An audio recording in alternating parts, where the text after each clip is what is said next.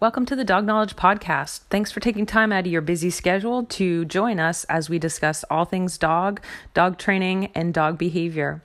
I'm Renee Erdman, your host. I am a certified dog trainer and behavior consultant and own bravodog.ca. Today we have Dr. Claudia Richter joining us, who is a veterinary behaviorist in residence. She's going to talk to us all about medication used in behavior, and her website is www.pacificvetbehavior.com if you'd like to learn more about her and her credentials. Thank you for joining us, and here's our episode.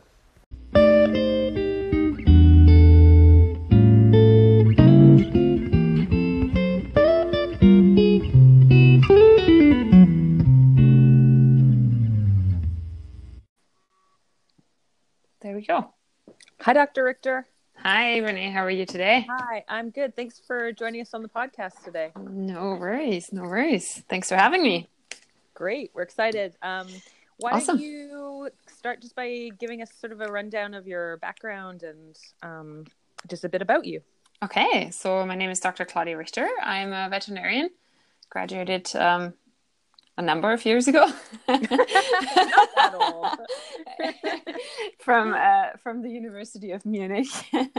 I've been working in a small animal practice for about almost 11 years now. I owned a clinic for about 6 years, and about just over a year ago, I started a residency in veterinary behavior with the American College of Veterinary Behaviorists, and my mentor in Texas, Dr. Kenneth Martin.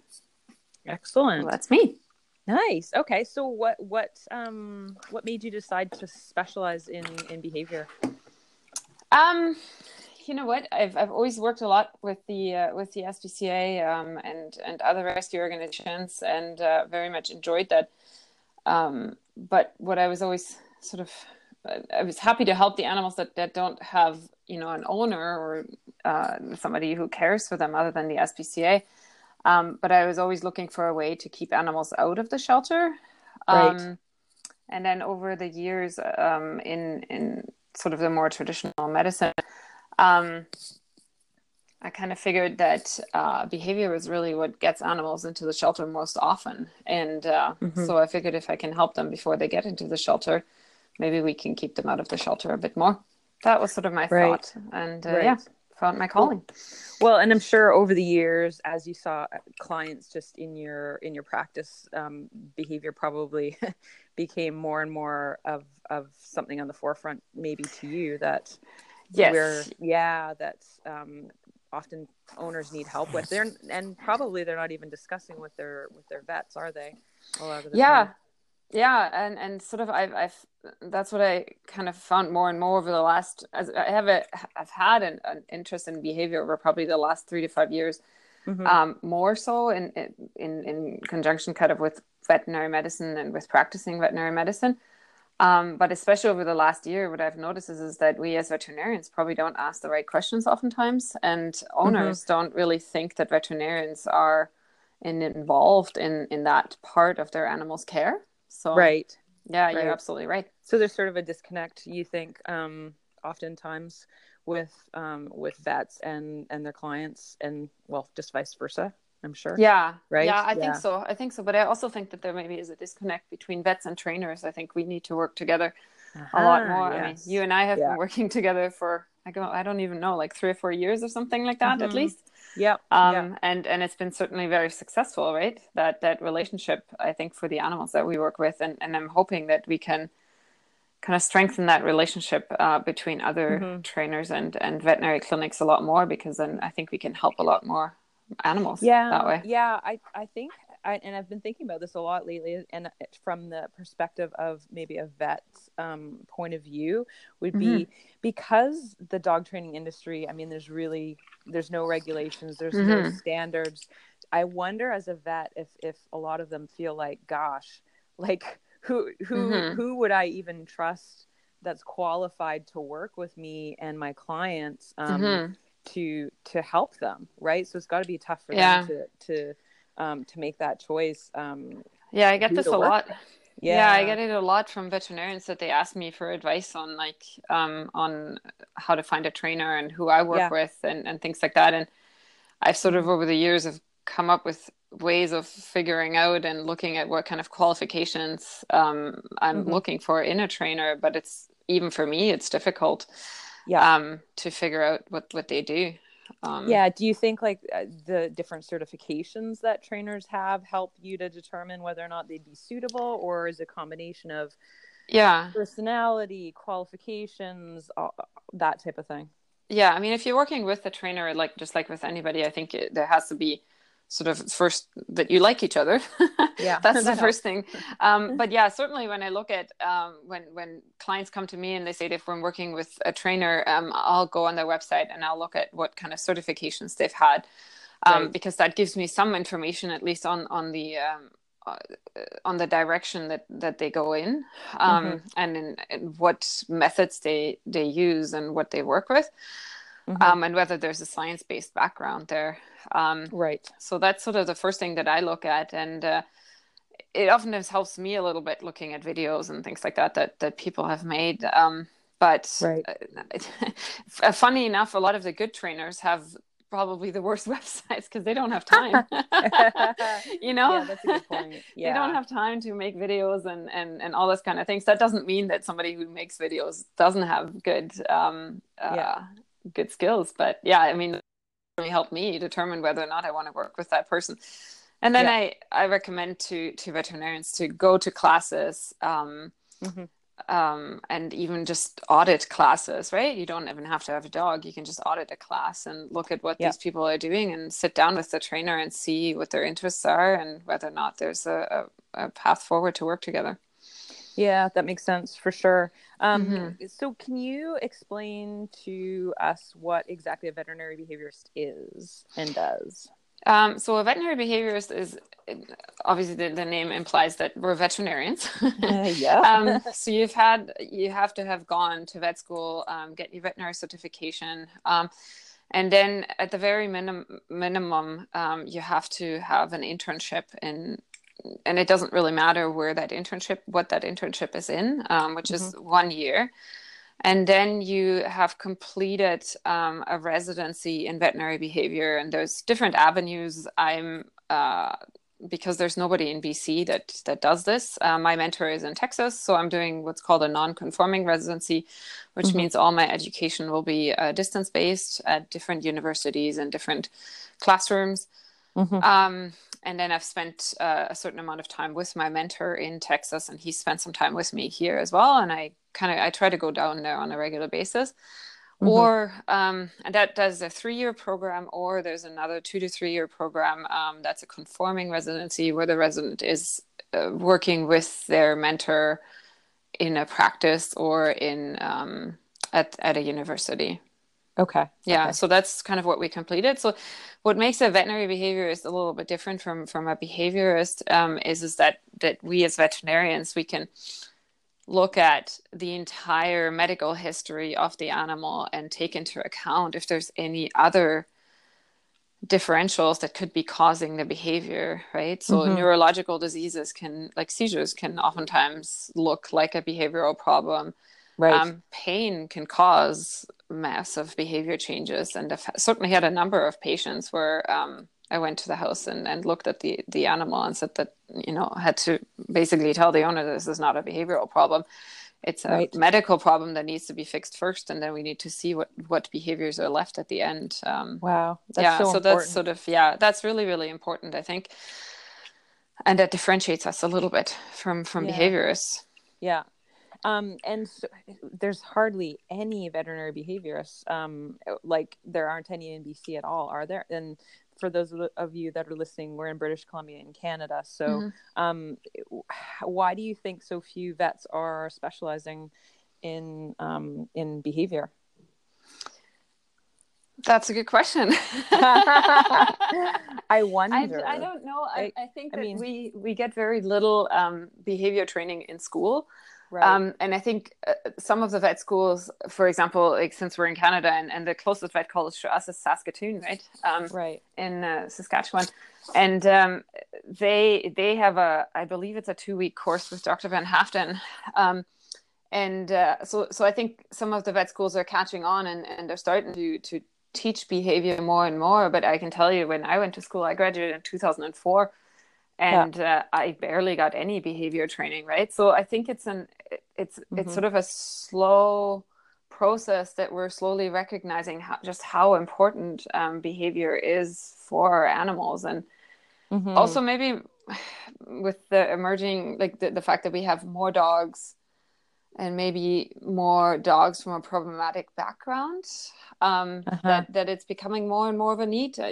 That's what notice is that's why it's slowly catching on, right? Yeah. So Well, and you definitely would have to have a special interest in that, in yes, behavior, and yeah, because for I'm sure. sure it's very different than you specializing in dental, or which you kind of do anyway, so don't you as well? But it's a totally different world, right? Because now you're now not having to, but you're working with dog trainers, right? Mm-hmm. And clients and their Mm-hmm. dogs. So it's a totally different world than if you were medically specializing in something, I guess. Yeah, Like it's from a definitely, yeah, for yeah. sure, for sure. I mean, I thought for a long time about specializing in dentistry, which is sort of my second passion, and That yeah. it was certainly, yeah, it's very different. I mean, this is from my family and sometimes even from colleagues. I'll still face Mm-hmm.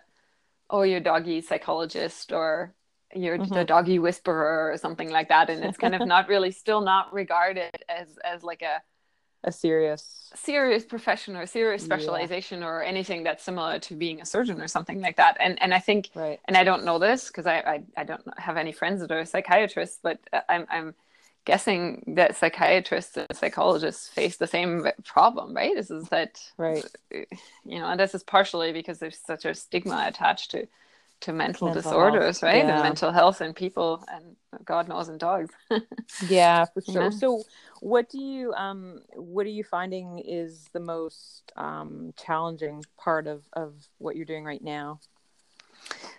Um, Finding the time to see all the patients Yeah. So that how I far need in to advance are see. you booking right now? Because you really are the only one doing what you're doing in Yeah. BC. Yeah. So, So right now I don't do this full time. I work yeah, about 3 days a week probably yeah. on this. I'm still working as a general practitioner for a couple more months. Mm-hmm. But I'm booked all the way into October. So Yeah. you can That's imagine, like crazy. if I was doing it full time, I would probably be booked until the end of August, is my guess. Yeah. Yeah.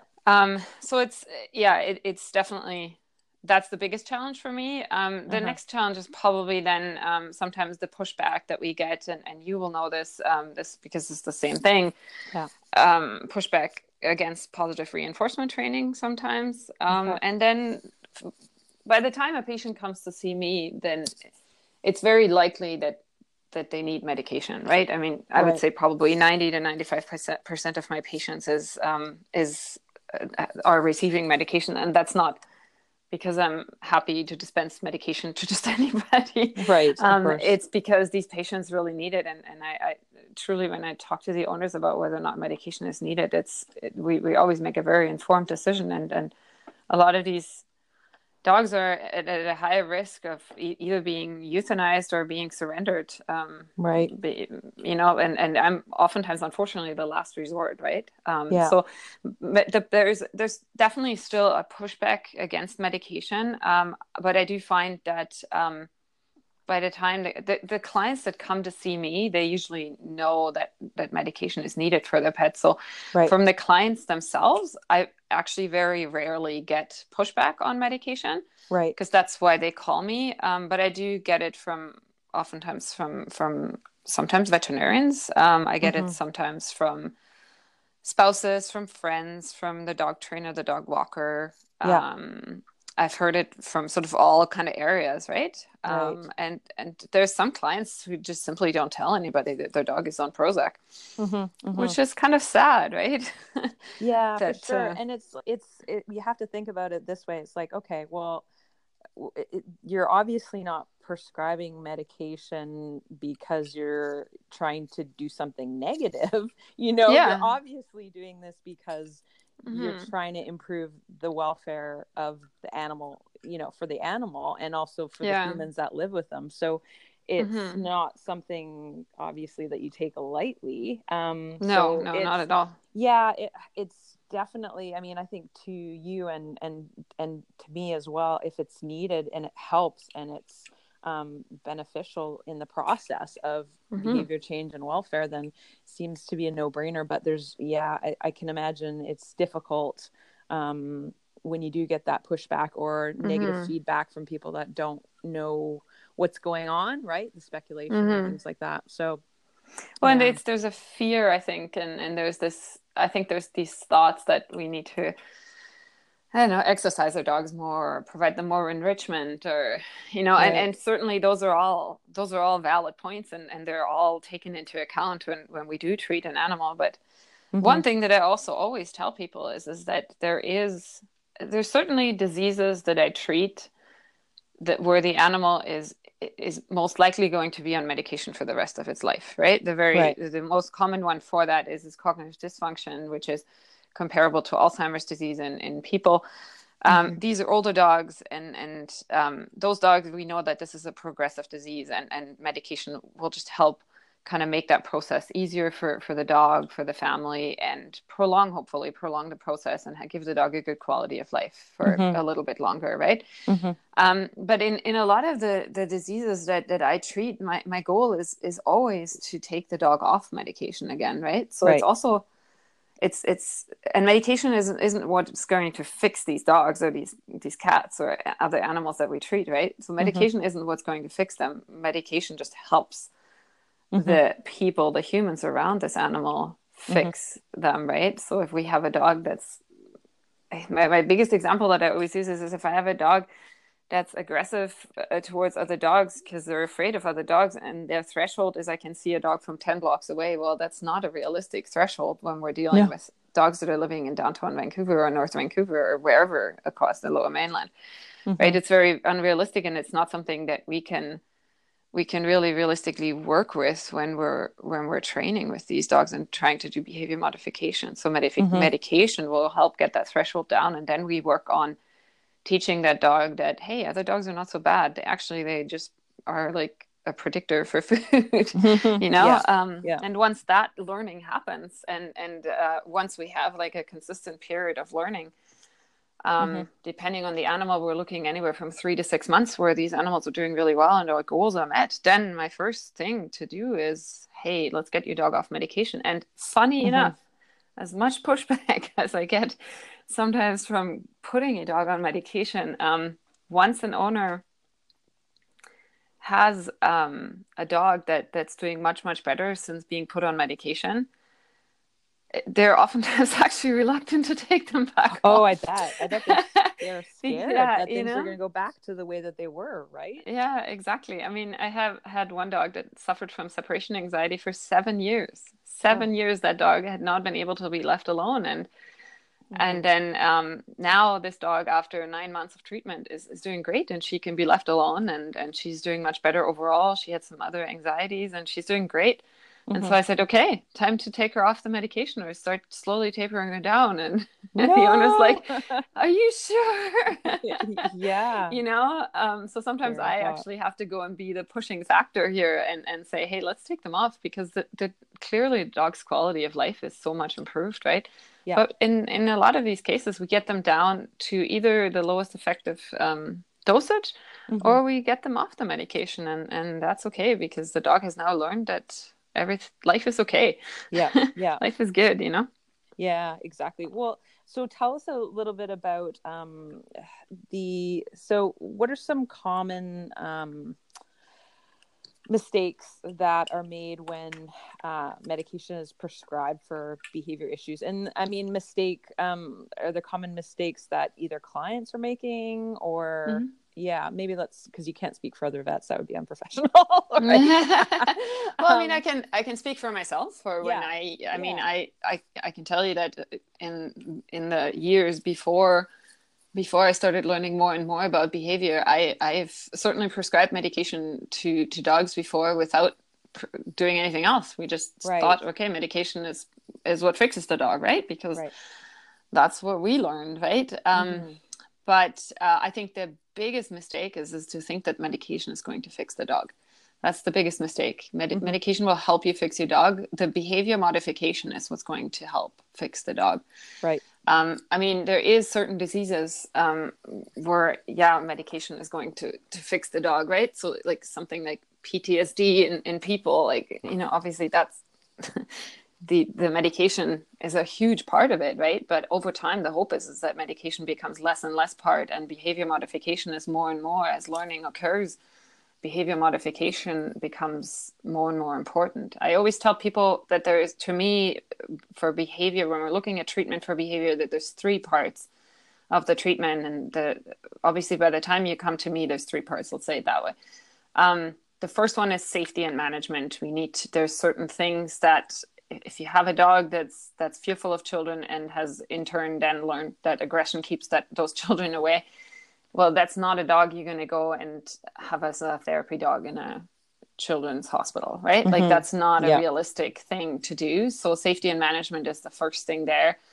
Muzzling a dog, those kind of things. And then avoiding certain situations. And then the second thing is let's see whether or not let's make a correct diagnosis on why is this, like, what's the motivating factor, what kind of disease are we dealing with here, and then decide is medication an option, or is it necessary for this dog's welfare and for the welfare of the dogs and people around it.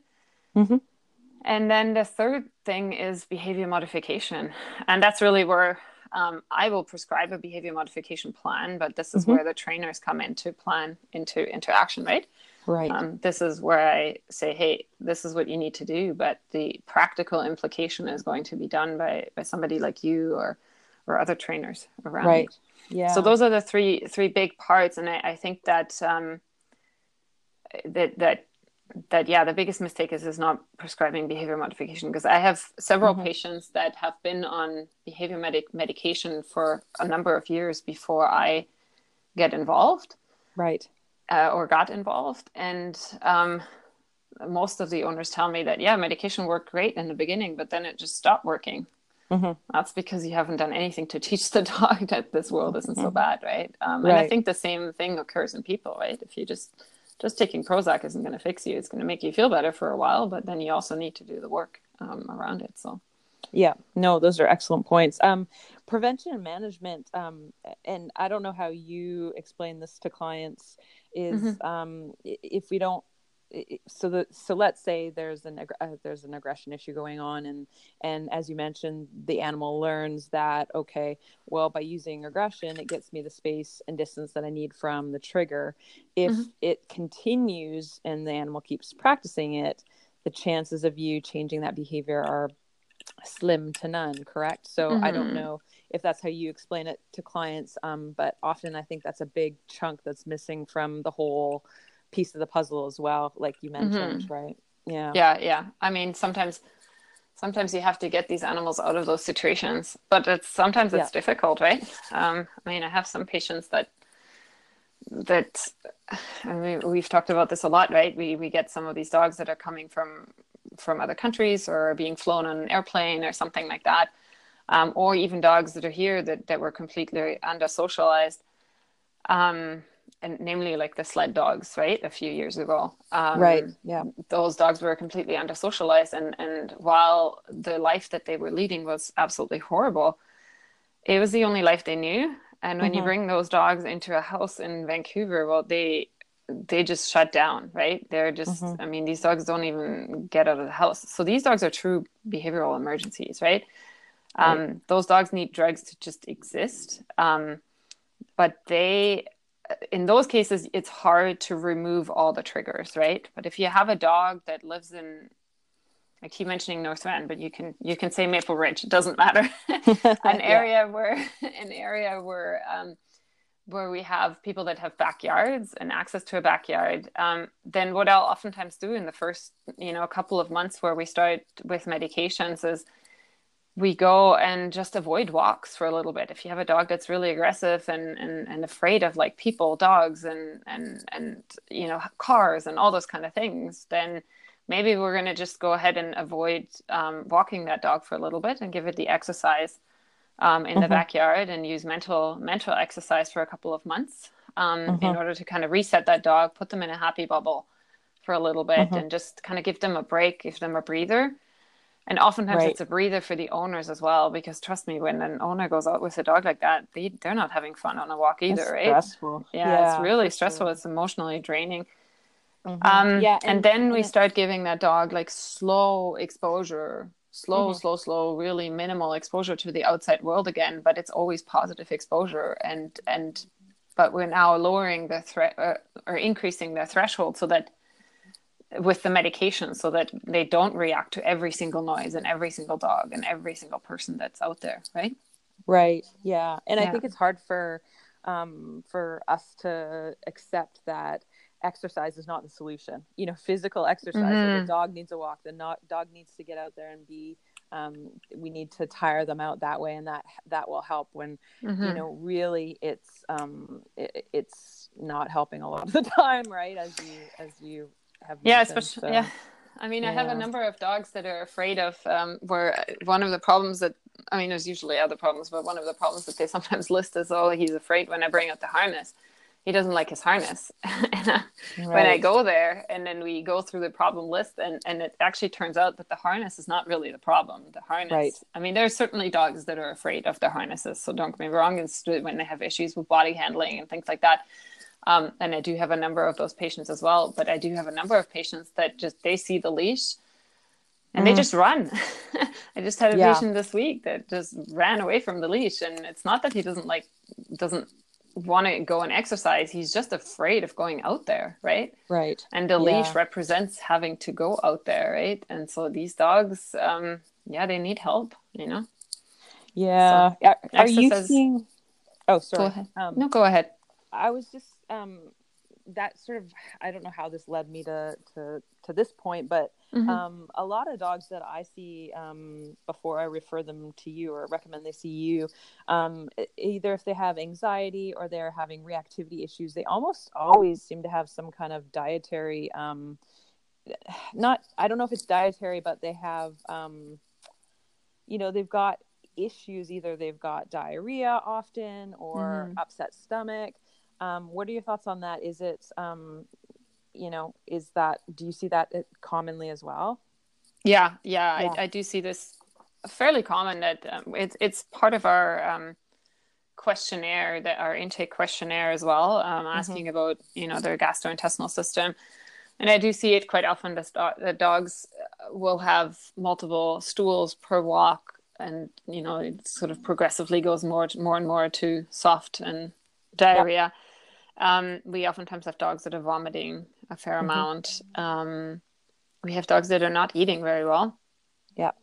And it's not that they don't like their food, and we sometimes worry about one of the side effects of some of the medications we prescribe is that they sometimes may become a little bit inappetent. But I've actually also seen the opposite, that all of a sudden you take the anxiety away and they're like, oh, I'm relaxed enough to eat now. But we know this from people, right? There is a connection between your brain and your gastrointestinal system. We know this from people. If you're cranky, oftentimes your guts respond to that, and the other way around, right? If you're not feeling well, then you're cranky, right? So I do think so. I mean, you and I both have a patient together, right? That had for years and years gastrointestinal issues, and now he's doing much, much better. And he's only in the first 3 months of treatment, but he is doing so much better. He would get bloody diarrhea when he goes to the vet. Oh, well, that's terrible. And now he can have vet visits that don't lead to bloody diarrhea, So that's, I mean, exactly. It's a huge cost factor there too for the owners, right? Well, and if you're constantly looking at, okay, well, it's a dietary issue, and then we're going to look at, is it food allergies, and then we have to do food allergy testing, and then we're doing an elimination diet, and then that limits what foods you can use for behavior modification. It's like this, yeah. So I think getting to see a veterinary behaviorist if you've got anxiety, behavior problems, and seeing dietary issues happening as well, that it's likely all related. So yeah, it's we see that a lot, right? So some other questions that I've got for you are, I have some from Instagram, if we can go through a couple of these maybe. One question I have is, when is it time to try using medication for behavior issues? Who do I speak to understand when it's right for my dog? So, I mean, certainly it's a good idea to see a trainer, a positive reinforcement trainer, or talk to your veterinarian, right? To first figure out, is this a behavioral issue that we're dealing with? I usually require dogs that are referred to me to go ahead and see a veterinarian unless they're unable to get to the vet because they're so afraid of leaving the house. But otherwise, we certainly do try and get a veterinary examination to rule out things like pain and other metabolic issues and things like that, right? So that's sort of the first step. And then talk to your veterinarian, see if they're comfortable with diagnosing behavior issues. Or if they're, if they say, yeah, this sounds like a behavior issue, maybe we should refer you. Okay. And then the other thing is if you have a positive reinforcement trainer and you have a good relationship with them and you trust them, talk to them and see whether or not they think that this is a behavioral issue or whether we're dealing just with normal puppy issues, right? Because there's certainly, when I go to houses and I'll see a younger dog, that there's a number of the problems oftentimes that are just simply, like things like, oh, he's jumping up on people when people come to the door. That's in most cases is not going to be a behavior problem. That's usually just a training problem, right? That we need to teach the dog that not jumping up on people is actually what gets it, what it wants. And then thinking about when is a time to use medications, then it's, if you cannot find a threshold for your dog that's workable, that's certainly the first thing where I would think about, okay, if that dog with the 10 blocks that's reacting to other dogs and you're living in downtown Vancouver, that's not going to be a realistic starting point for you or for the dog, right? If you have, certainly any dog that injures itself or starts destroying things when you're leaving it, for example, those are dogs that obviously need help.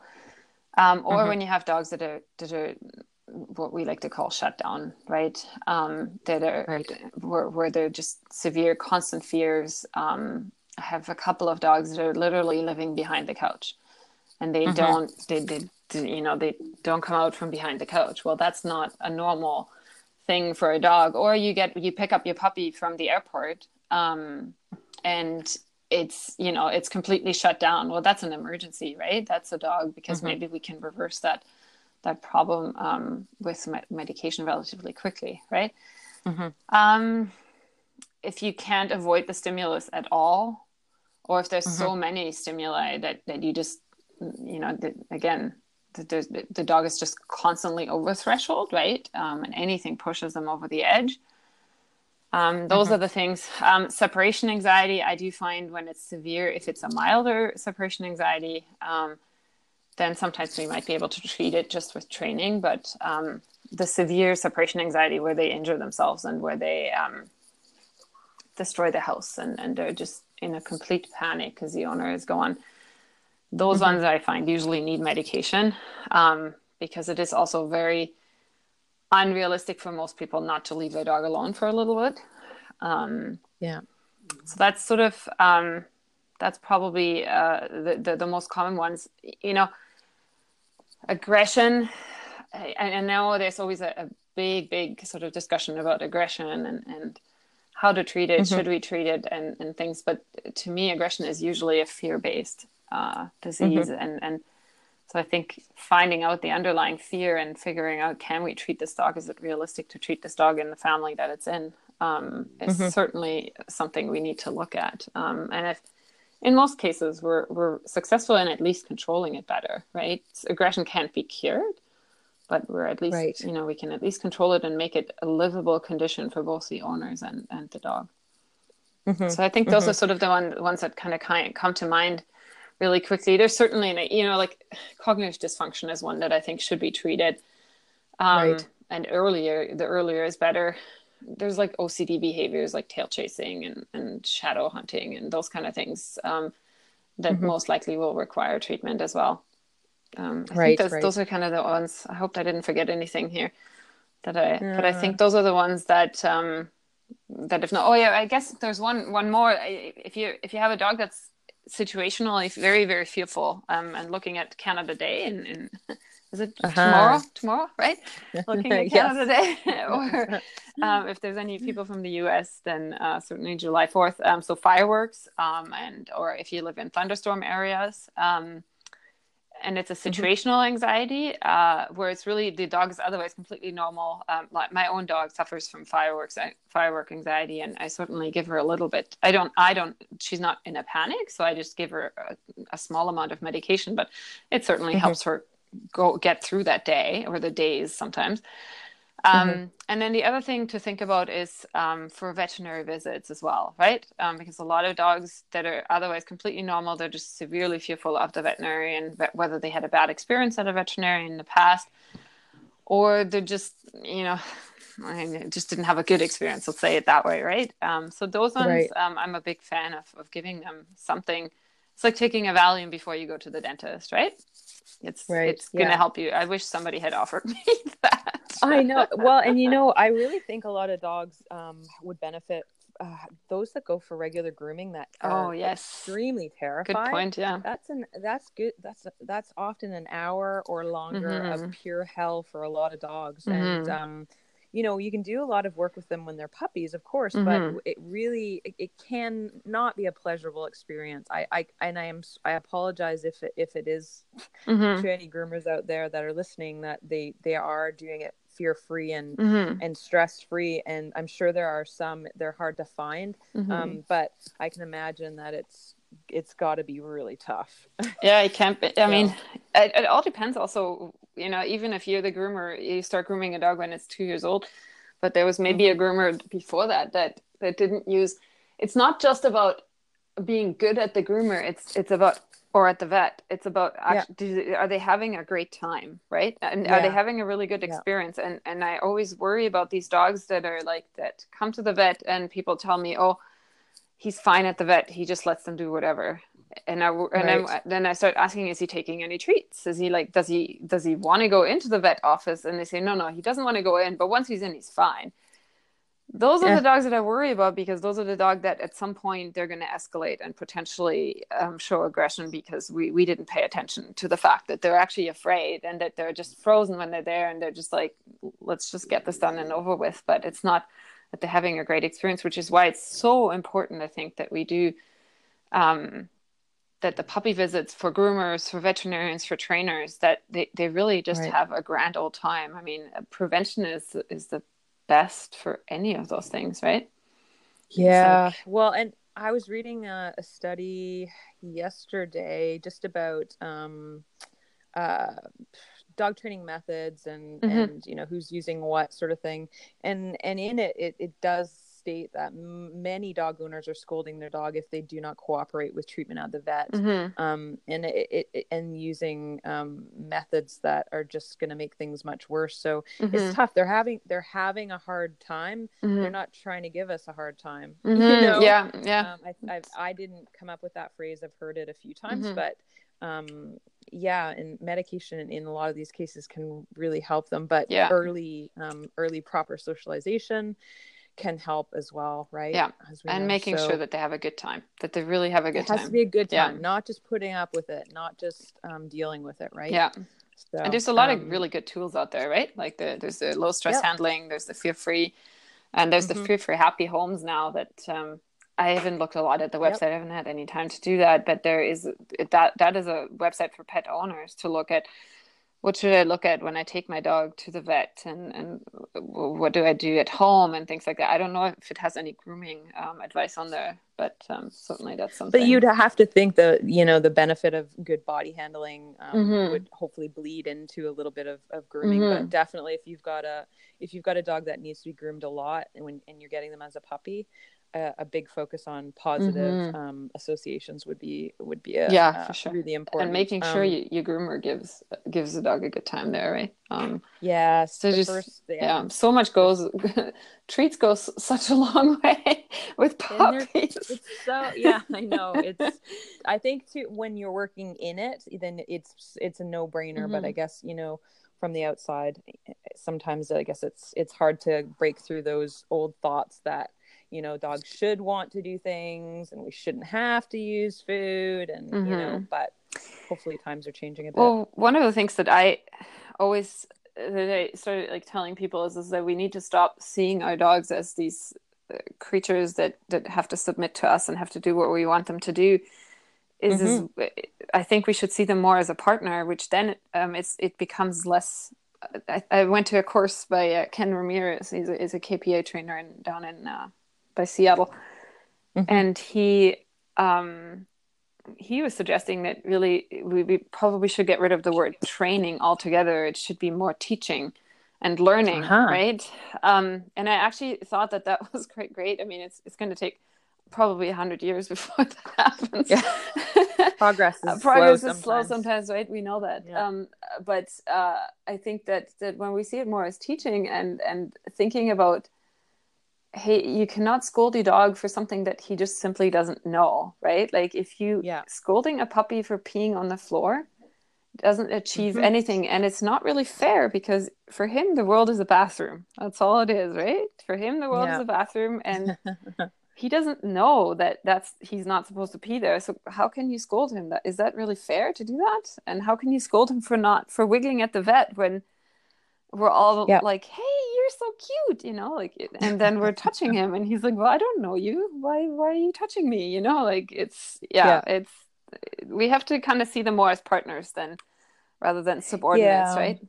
So. For sure. But I think it all sort of stems back to, and I've said this in other episodes, is, dog training, it originated from the military, right? And so it's always going to, I think, well, not always, we hope that it, those qualities of training and working with animals sort of disappears, because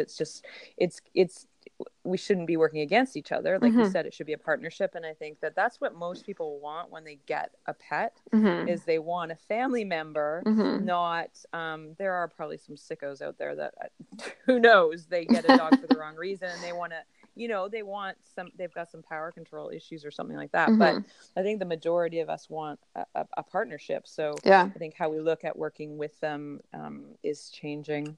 Yeah. Hopefully. I hope so too. Yeah.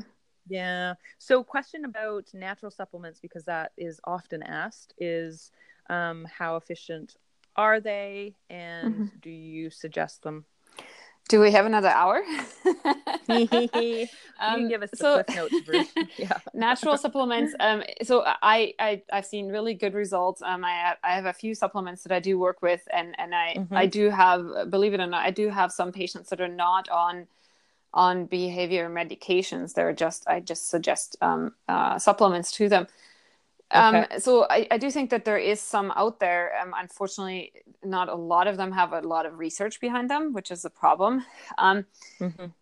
By the time you come and see me, I'm not going to lie to you, most of the time the behavior supplements aren't going to work anymore, right? And I think that in those cases, they're oftentimes actually misused. So if I have a dog, let's say we're coming up with the fictional scale of anxiety from 1 till 10, right? And your dog is a 7 or higher. I don't think that supplements will work with that. That's like fighting the flu with vitamin C, right? Like, is it going to support you? Potentially, yeah, but it's probably not going to touch the issue, right?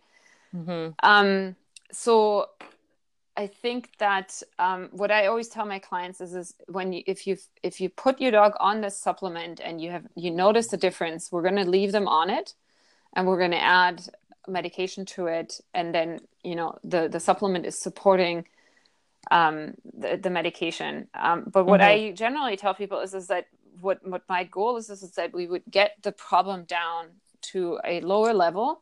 Again, come up with the fictional scale and say, we're going to get it down to maybe a 3. Well, at that point, supplements might have its place again, right? Because at that point, maybe we can go ahead and control like situational anxiety all of a sudden just with supplements, right? Because now they're able to touch that, right? So that's sort of how I use them. The biggest issue is that they're expensive, right? And right. So sometimes we have to make a choice. Again, if I have a dog that's not coming out from behind the couch, well, a supplement is most likely not going to touch that. But if the owner has financial constraint, well, let's start with medication, get the dog into a more normal state, and then try to get them off medication and maybe transition over to a supplement. Okay.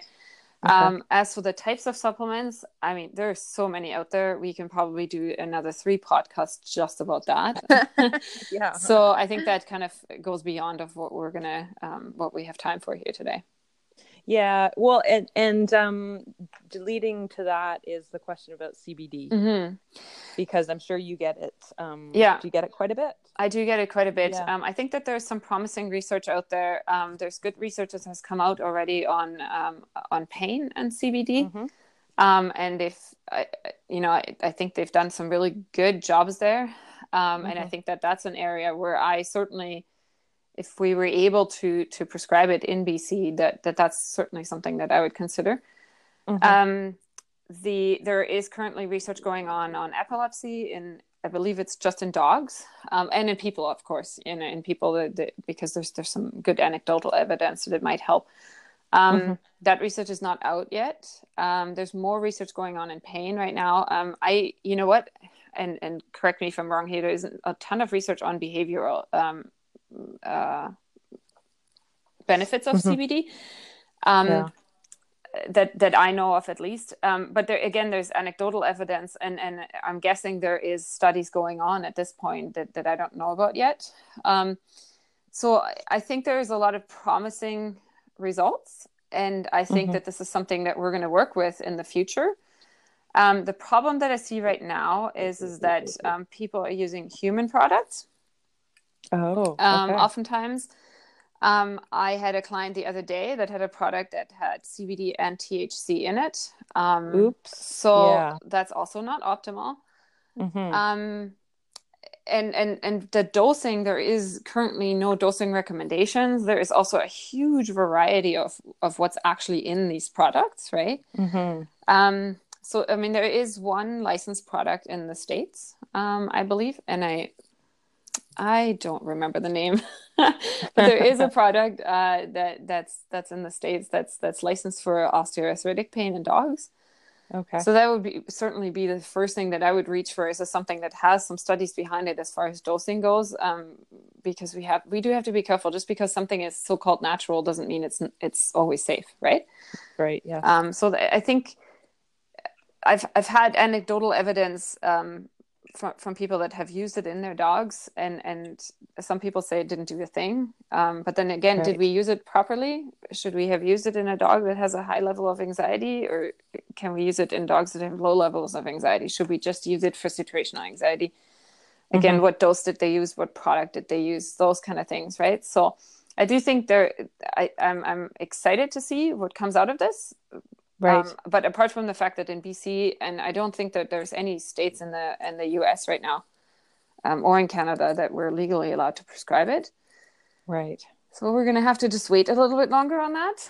People have to be patient. And just see, Well, I think it's appealing to people, or to some people, because it is quote unquote natural, Mm-hmm. right? So, Mm-hmm. but as you mentioned, natural doesn't necessarily mean safe, and it's all over the place right now in terms of quality and source, and like you said, studies. We need more studies, right? That are controlled studies that can tell us that, okay, this is effective for these dogs in this case, in this scenario. So, and how much do we use? What do we use? You know, those kind of things that's the biggest issue that I find with it is like, which product should we be using? You know, because there's some really expensive ones, and there's a huge variety on what's in those, right? I have lost control over what's in those and which ones could potentially be effective. And like I said, not a lot of the products have any evidence behind them right now. So that's the biggest issue. And again, and behavioral evidence. And unfortunately, we're still not on the forefront of veterinary medicine, right? So we're usually the last ones that get funding for studies and things like that as well, right? So yeah, which I find it shocking and surprising because when I saw Dr. Overall a few months ago, she said really there's just no funding. There's no funding for studies unless it's I guess through a drug company that might benefit from it, right? I guess, I don't know, but and it's not necessarily bad to use a drug company. It's not necessarily always bad to use a drug company, right? But certainly if you have independent research, it's always better, of course. But it is difficult to find the funds for that, right? It's like, how many people have dogs? You know, how big is the industry, the pet care industry? It's behavior is what can oftentimes make the decision on whether or not an animal stays in a home or not. And it's the biggest reason why people surrender their animals, right? Yeah. So I mean, I agree. I think that we need some money. We need more. I know. We need more money to fund these studies, to help fund the dogs, these studies, which always helps the people. That's the thing, right? Because tell me what is that saying that you use quite often about people and dogs? Dogs don't exist in a vacuum. Is that what you mean? Yeah, dogs don't exist in a vacuum. There's always people around them, right? I think that's what well-meaning, so please understand that well-meaning people oftentimes see wrong is when they say, oh, I would never surrender my dog, and I would never give my dog up for this, that, and the other problem. And you know, I used to be the same, and I still am the same, and I will always say I will never surrender my dog or my cat. But in the end, once you have a child and your dog is aggressive towards the child, what's going to happen here, right? And it's not necessarily your fault, right? But that's a difficult situation, right? And so, it's so hard. You know, that's where we need to do education and prevention. Yeah, it doesn't help to be judgmental of the people that are in these situations, right? So and sometimes it's truly the best situation for the dog as well to be out of that home, because if your dog is attacking your child, there's a reason for it. They're not happy, right? So you know, sometimes it really truly is the best. And again, my goal is always to keep them in the home that they're in. It always is. And if it's best for everyone, for everyone, that will be the goal, because those pets that have anxieties, they're probably going to do best in the home that they're currently in. But sometimes it's not possible, and if an owner is unable to give the dog the care that they need, then you know, sometimes it's better for that dog to find a different home that's going to be committed to them, right? So I mean, that's how I got all three of my animals, because somebody thought that like my one dog that is like the reason why I'm in behavior. You know, the first owner died, and then the sister took the dog and her 2 children, and she just couldn't handle the dog, you know, and she's just like, I don't know what to do with this dog. So she gave her up to the SPCA, and then I got her, and I don't know if I'm the ideal home for her or not, but she certainly seems happy, and we love her to pieces, right? So, and that was 10 years ago. So that's how we all got our dogs, right? So you're almost thankful sometimes that people do make that decision, and it hurts them. I don't know one person that has made this decision to or had to make that decision that feels good about it. It's we really need to have some compassion for people that are make that decision, and help them. Gosh, yeah. Find a way to help them instead of judging them. Just find a way of helping them. It's like these people I come to so many families where, where they're broken. The families, they're fighting amongst each other because, one person might want to give up the dog. The other one doesn't. The other one says, we should have given the dog up 5 years ago. The other one has been bitten by the person, by the dog, by the person, by the dog multiple times. These people are broken, and it's more than once that I walk into an appointment and people will cry. Oh yes. Because they're just exhausted. They're just emotionally exhausted, and so we also cannot judge them for using medication to help. They don't need that on top of everything else. They can't. That's just terrible. So yeah. Well, the way I look at it. I'm thankful that you are doing what you're doing because it's helping a lot of dogs and people, and I don't know what I'd do without you. Yeah, same goes. I can say the same thing back. But I think it was really an interesting conversation today. I hope it was helpful to anybody listening out there. And your website is www.pacificvetbehavior with no U. It's IOR.com. Nice job. Behavior.com. Yeah. And also for those folks looking for maybe they don't have access to a veterinary behaviorist, if are there people doing distance consults? I can't in the States. I can't remember if there is anybody. You know what? The Tufts University used to do them, but they don't have enough behaviorists anymore. And then there used to be in Toronto, Dr. Landsberg used to do them, but he's, I think, close to retiring. I don't know that he still does them. I'm not sure. I do distance behavior consults with the veterinarians directly, so I can still do that. I actually don't know if there's anybody. I do believe that there used to be a lady in Seattle. I forgot what her name was, but I believe that she moved away from Seattle.